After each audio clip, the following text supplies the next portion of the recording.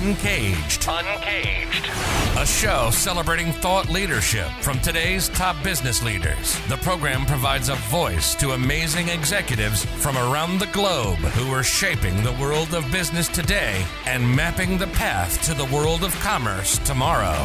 And now, please welcome our host, Bant Breen, as we begin another Uncaged episode.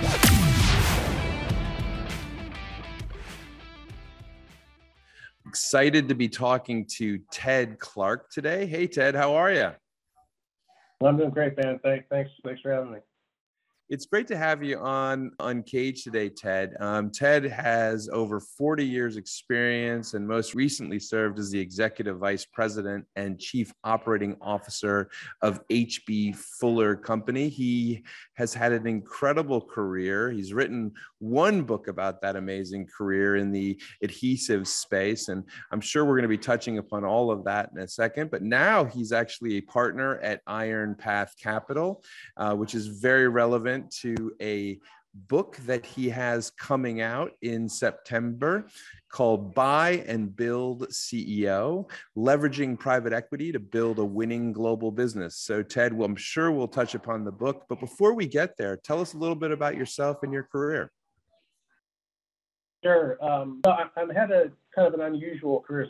Some people call it an unlikely career path. I started as a high school educated shipping clerk at 19 years old with a small public company out in California called Products Research Corporation, or PRC, and manufacturers of adhesives and sealants and coatings for the aerospace industry.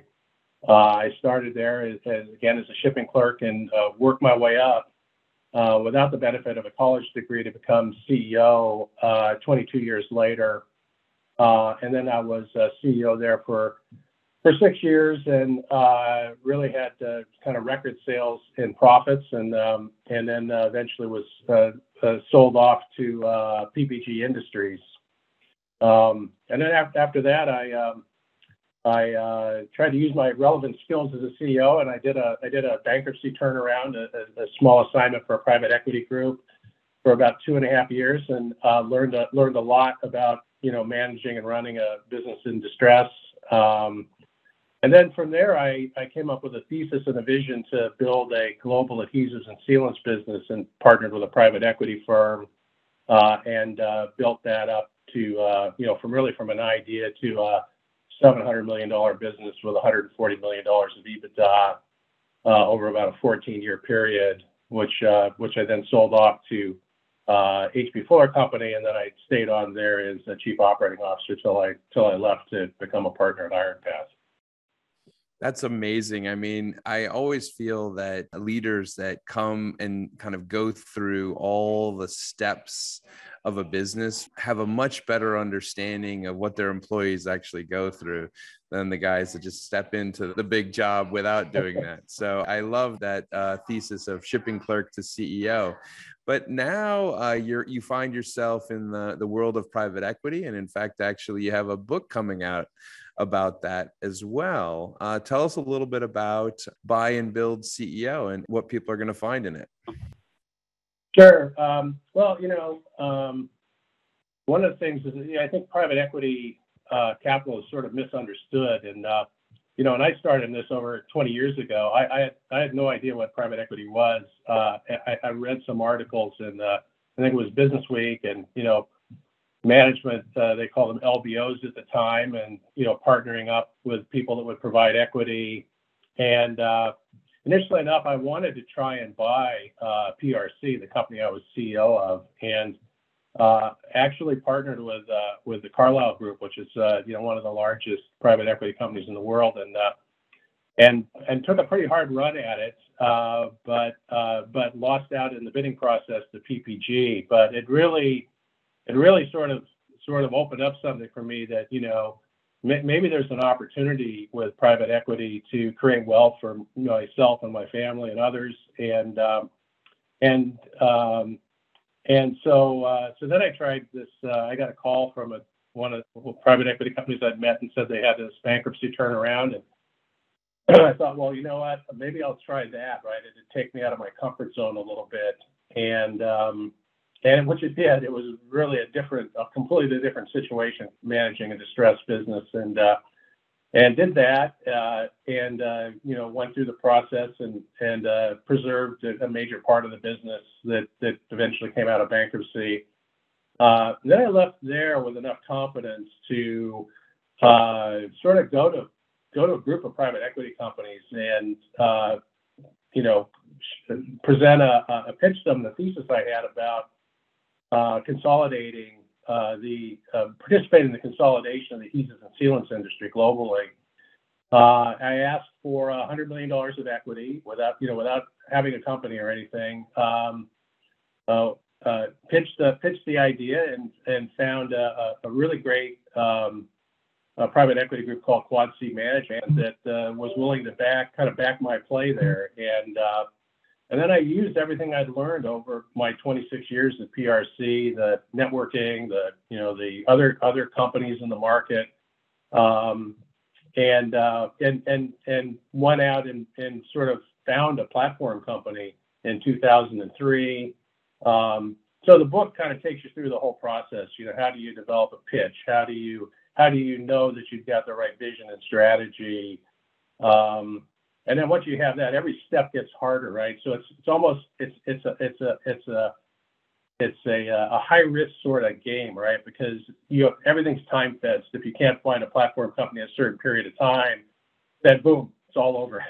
If you get a platform company and you can't find the right add-ons and you can't build something that mirrors your vision, then boom, it's over, right? So it's a really interesting, and I think readers will find it to be a very practical look at private equity and how you can use private equity to really actualize a vision that you have, rather than just sort of being a kind of CEO that goes around and you work, you're CEO of one company and something happens there and then you get another job as a CEO of another company. This was an opportunity for me to really have more of a creative insight into what I wanted to achieve and really kind of found that and drive it into a successful business. Yeah, into a massive global business. I mean, it's an incredible story. You mentioned up front that there's perhaps kind of misunderstandings of private equity. What do you think people get wrong about private equity? Yeah, well, I think, most of first of all, I think the private equity industry doesn't do the greatest job in promoting itself, right? And I guess it's because if private's in your name, it's, maybe that's the way they feel about it. But, the stories in the business press and the media, tend to focus on, kind of quote unquote asset strippers and, people that come in and just cut costs and, do a quick flip, right? Well, really the opposite is really true, right? It's, private equity is an opportunity to put equity to work in good businesses. I mean, I would say the majority of private equity companies are looking for good, well-run companies to invest in that have a story, that have a thesis that they can build on, right? And so I think, while there's opportunities if you take a public company private to sort of reduce some of the overheads because of all the public reporting, that's fair game, right? But it's not really the thesis that drives the growth. The thesis has got to be built around, how do you take a company that's doing, $100 million in EBITDA or $200 million in EBITDA and get it to, $300 or $400 million in EBITDA. And the only way you can do that is really with a sound vision and strategy and a growth mindset to create value for yourself and your investors, who, by the way, the other thing I think people misunderstand about private equity is that all your next door neighbors are one way or the other invested in private equity through their pension funds or their 401ks, right? So it is one of the asset classes that has higher returns. So there's a mix of private equity with, bonds and public equities and so forth. And so it's an important part of really how we create value in the United States, to support these pension funds and endowments to universities and so forth. So you mentioned one thing, Ted, that I thought was kind of important. I mean, it's going to seem so obvious to you, but you looked for initially, it seemed like that first company, the company that you were going to build everything around. Tell me a little bit about that. Like, I mean, how big does that have to be versus kind of the add-ons that you're adding on from there? Yeah. Yeah. Well, so in my case, I had the goal of building initially a goal of building a $300 million, company, right? So it was stated in my thesis, right? Of 300 to 400 million. And to get there, I was looking to try and find a platform company that was doing, let's say $100 million in sales. And then do these add-ons, which in a highly fragmented industry like adhesives, there's a lot of companies that are 20, 30, 40 million in sales that you can acquire an add-on. The reality though is always different than the thesis, right? So what we found is, we had, 5 or 6 things in the thesis, right? It had to have a good management team, had to have some kind of technology, it had to have some position at 2 or 3 important market segments. It had to have good, cash flow history and so on and so forth, right? And what we found is when you design your kind of platform company, you end up with about 50 or 60% of it is probably where you start, right? So, and that's part of this sort of working with private equity, and if you wait around to get the perfect platform, you may never get started, right? So, but yet if you get a weak platform, you may never get to your vision, right? So finding that balance was really important, and we found a company that was had a lot of it. It was called Royal Adhesives, and it was had a great factory and great R&D lab. Good management team. Had good technology. Had a leading position in a couple of different markets. But it had one huge problem. It had a customer concentration problem. It had one customer that was 65% of its sales, right? So that put a lot of pressure on us, right? Because we thought it would be good to do it, but some risk there. And through diligence, we got pretty comfortable that at least over a 5-year period, we'd be able to really maintain most, if not all, of that business. But it put a lot of pressure on us to do these additional, for organic growth outside of that customer, and then also doing smart acquisitions that we could begin to reduce that concentration issue before we would do a planned exit at some time in the future. Yeah. Now, I mean, I can only imagine that throughout your 40-year career, the adhesives world has changed dramatically. And, we've lived through this moment with the pandemic where supply chains have been impacted dramatically. I'd just be curious to get your thoughts on perhaps what has changed on your philosophy or the way you do things over the last couple of years, maybe new things that have creeped into your model of how you go about stuff with the way business is operating now. Yeah, well, through the pandemic, I was running the 3 global businesses at H.B. Fuller with 72 factories throughout the globe, 32 R&D centers, and it was we went overnight from being on overnight flights to New Delhi and Shenzhen and all these places, visiting factories, working with management teams, to really no travel at all, right? And a lot of uncertainty. And one of the things that really helped us is that over the previous couple of years, we've reorganized our company from 5 business units to 3.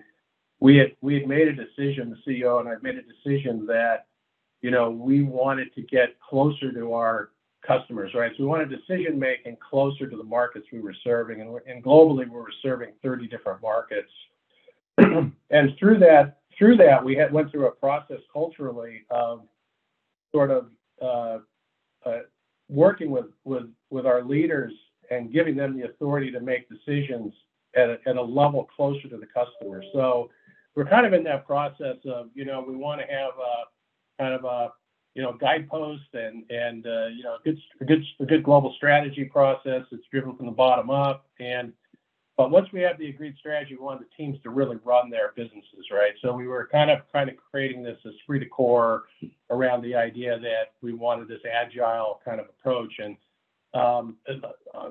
just coincidentally, we had gone live with these 3 new business units, I think in December of 2019, right? So we managed them, without any issues for 4 months, and then all of a sudden we had the whole world on fire with COVID. We really had to kind of accelerate our trust within the company, right? So it was okay. We had a great team in China as an example, and they were kind of affected early. And, they were, we said, look, we can't, whatever you need, we'll support you, but, you're going to have to come back and tell us, what's the best way for us to keep our factories open, right? So our goal was to keep all our factories open globally and do it safely. And we were able to do that with, in China and, all through Southeast Asia, India, Egypt, Europe, of course, and of course, kind of the Americas here. And each one of those teams really stepped up. I mean, we learned a lot about the idea that you hire people, you pay them a lot of money, and many times you don't let them make any decisions, right? So our goal was to let them make decisions and sort of report back to us. And we learned a ton from that, right? So it helped us actually coach and advise other leaders throughout our global system. That's really interesting, Ted. First time I think I've heard that. So you really kind of empowered the team in a way, because I guess in a more distributed or kind of a global company, but perhaps a less closely, tethered global company, you kind of have to, right? I mean, yeah, that was it. I mean, we, fortunately we had, things like Zoom and Teams and all that to, talk to people. And we did a lot of that, right? So the other thing we wanted was kind of to allow the decision making to be done. We wanted connectivity, right? So we wanted to be seen as coaches really, and not as decision makers. And even in the United States, I mean, all the states have different rules, right? So, we had to leave, our people in Illinois, for example, had to deal with different problems than our people in California. And, to that extent, I mean, I personally, I was leading the whole COVID compliance thing globally. I was reading sort of governor orders and, all this kind of stuff so that I could advise people, right? So they weren't spending their time doing that, but we could advise and say, look, here's why we think this is a little bit different, and how you can keep the factory open and what you should be thinking about in terms of compliance. But it was a time where if we had not had the trust in those local leaders by the employees, we would have had a real problem, right? Because most of them wanted to come to work. We were essential industry, and they wanted to come to work, but they wanted to know that we were being thoughtful about how we were protecting them and their families, and still allowing them to come to work. So yeah, we. I think that, sometimes we forget that factories have to stay open to make things. And, the idea that everyone can work virtually doesn't work if you're running a factory. But, now we find ourselves in an interesting year, 2022, lots of other new, wonderful economic challenges. I mean, how are you thinking about this year and what's on the horizon? Yeah, I think we're feeling, pretty positive. I mean, obviously inflation is now, the real challenge, right? And it's all at least from my perspective, it all sort of began being driven out of that, January 2021 freeze in Texas, right? Well, for my industry, for specialty chemicals, but people don't really get how critical chemicals are for the entire supply chain. So any non-metallic kind of material is made from some kind of chemical, right? And that really started this whole problem. And we saw two things, right? We saw a real dislocation in how the supply chain was working, and then we really saw the prices starting to increase as a result. So, I think we're coming off a very high, consumer price index, just this last month. Pricing's been going through the system. So we've been doing two things, right? So we took the view that, look at, we're an important, if we're an essential company, we're an important part of the supply chain, right? So we have to go above and beyond to try and support our customers. And, we were doing things, as an example, we were leasing 747s and moving, polymer materials from China to the U.S. to keep, for a product line that's used in the commercial construction industry for roofing. And our customers said, look, we can't stop these projects. You have to, you tell us what it's going to cost, but we need to have it. And the customers, ended up paying for this additional service, right? So it was something where you had to think out of the box a little bit. And our people, initially it was, well, we think the raw materials are going to go up, they're going to come back down. And I think, we took the view early on that, no, this is going to be something that we're going to deal with for a number of years, right? And I think while it's getting better, we're still dealing with it in 2022. And I think, there's two things now, right? So you still have this underlying inflationary pressure, but you are starting to see things slow a bit, right? So now, hopefully we're going to miss this kind of stagflation, which, unfortunately, I was in a business the last time we had that in the 1980s. So I think we all hope we miss that one, Ted. It'll be good if we do. And so now the book Buy and Build CEO comes out in September. Yep, September 13th. It's for me, it's been a great experience to write it. Although it sounds like it's about me, it's really about the private equity industry from an operator's point of view, right? So I didn't want it to be so much from an investor's point of view. I wanted to look at it from an operator's point of view and somebody who had a dream to build a business and but not the equity to support it, right? So you have some equity, you have a little bit of equity, but if you're going to build what ultimately turned out to be a $700 million company, you need quite a bit of equity to get the business kicked off, and so it's been a fun story to tell. And Ted, I think it's an amazing book, actually. The reality is that I think almost all entrepreneurs at some point come to that scale moment, or CEOs who are running existing businesses also have that moment where they say, hey, maybe there's something bigger here. Maybe there's a bigger thesis. And how to navigate that is tricky if you don't really know it. So I think it's definitely a needed piece of literature. Ted, this is really interesting stuff that we've been covering today. If someone wanted to reach you, where's the best way to get in touch with you? They can just go to my website, which is tedclarkauthor.com. And that's probably the best. It has a lot of information on the books and, my background, and, it features some articles that I've written for different magazines and other publications.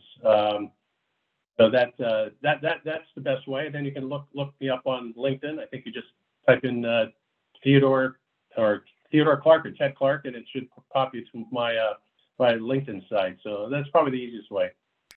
Excellent. Well, listen, Ted, thank you so much for joining us on Uncaged today.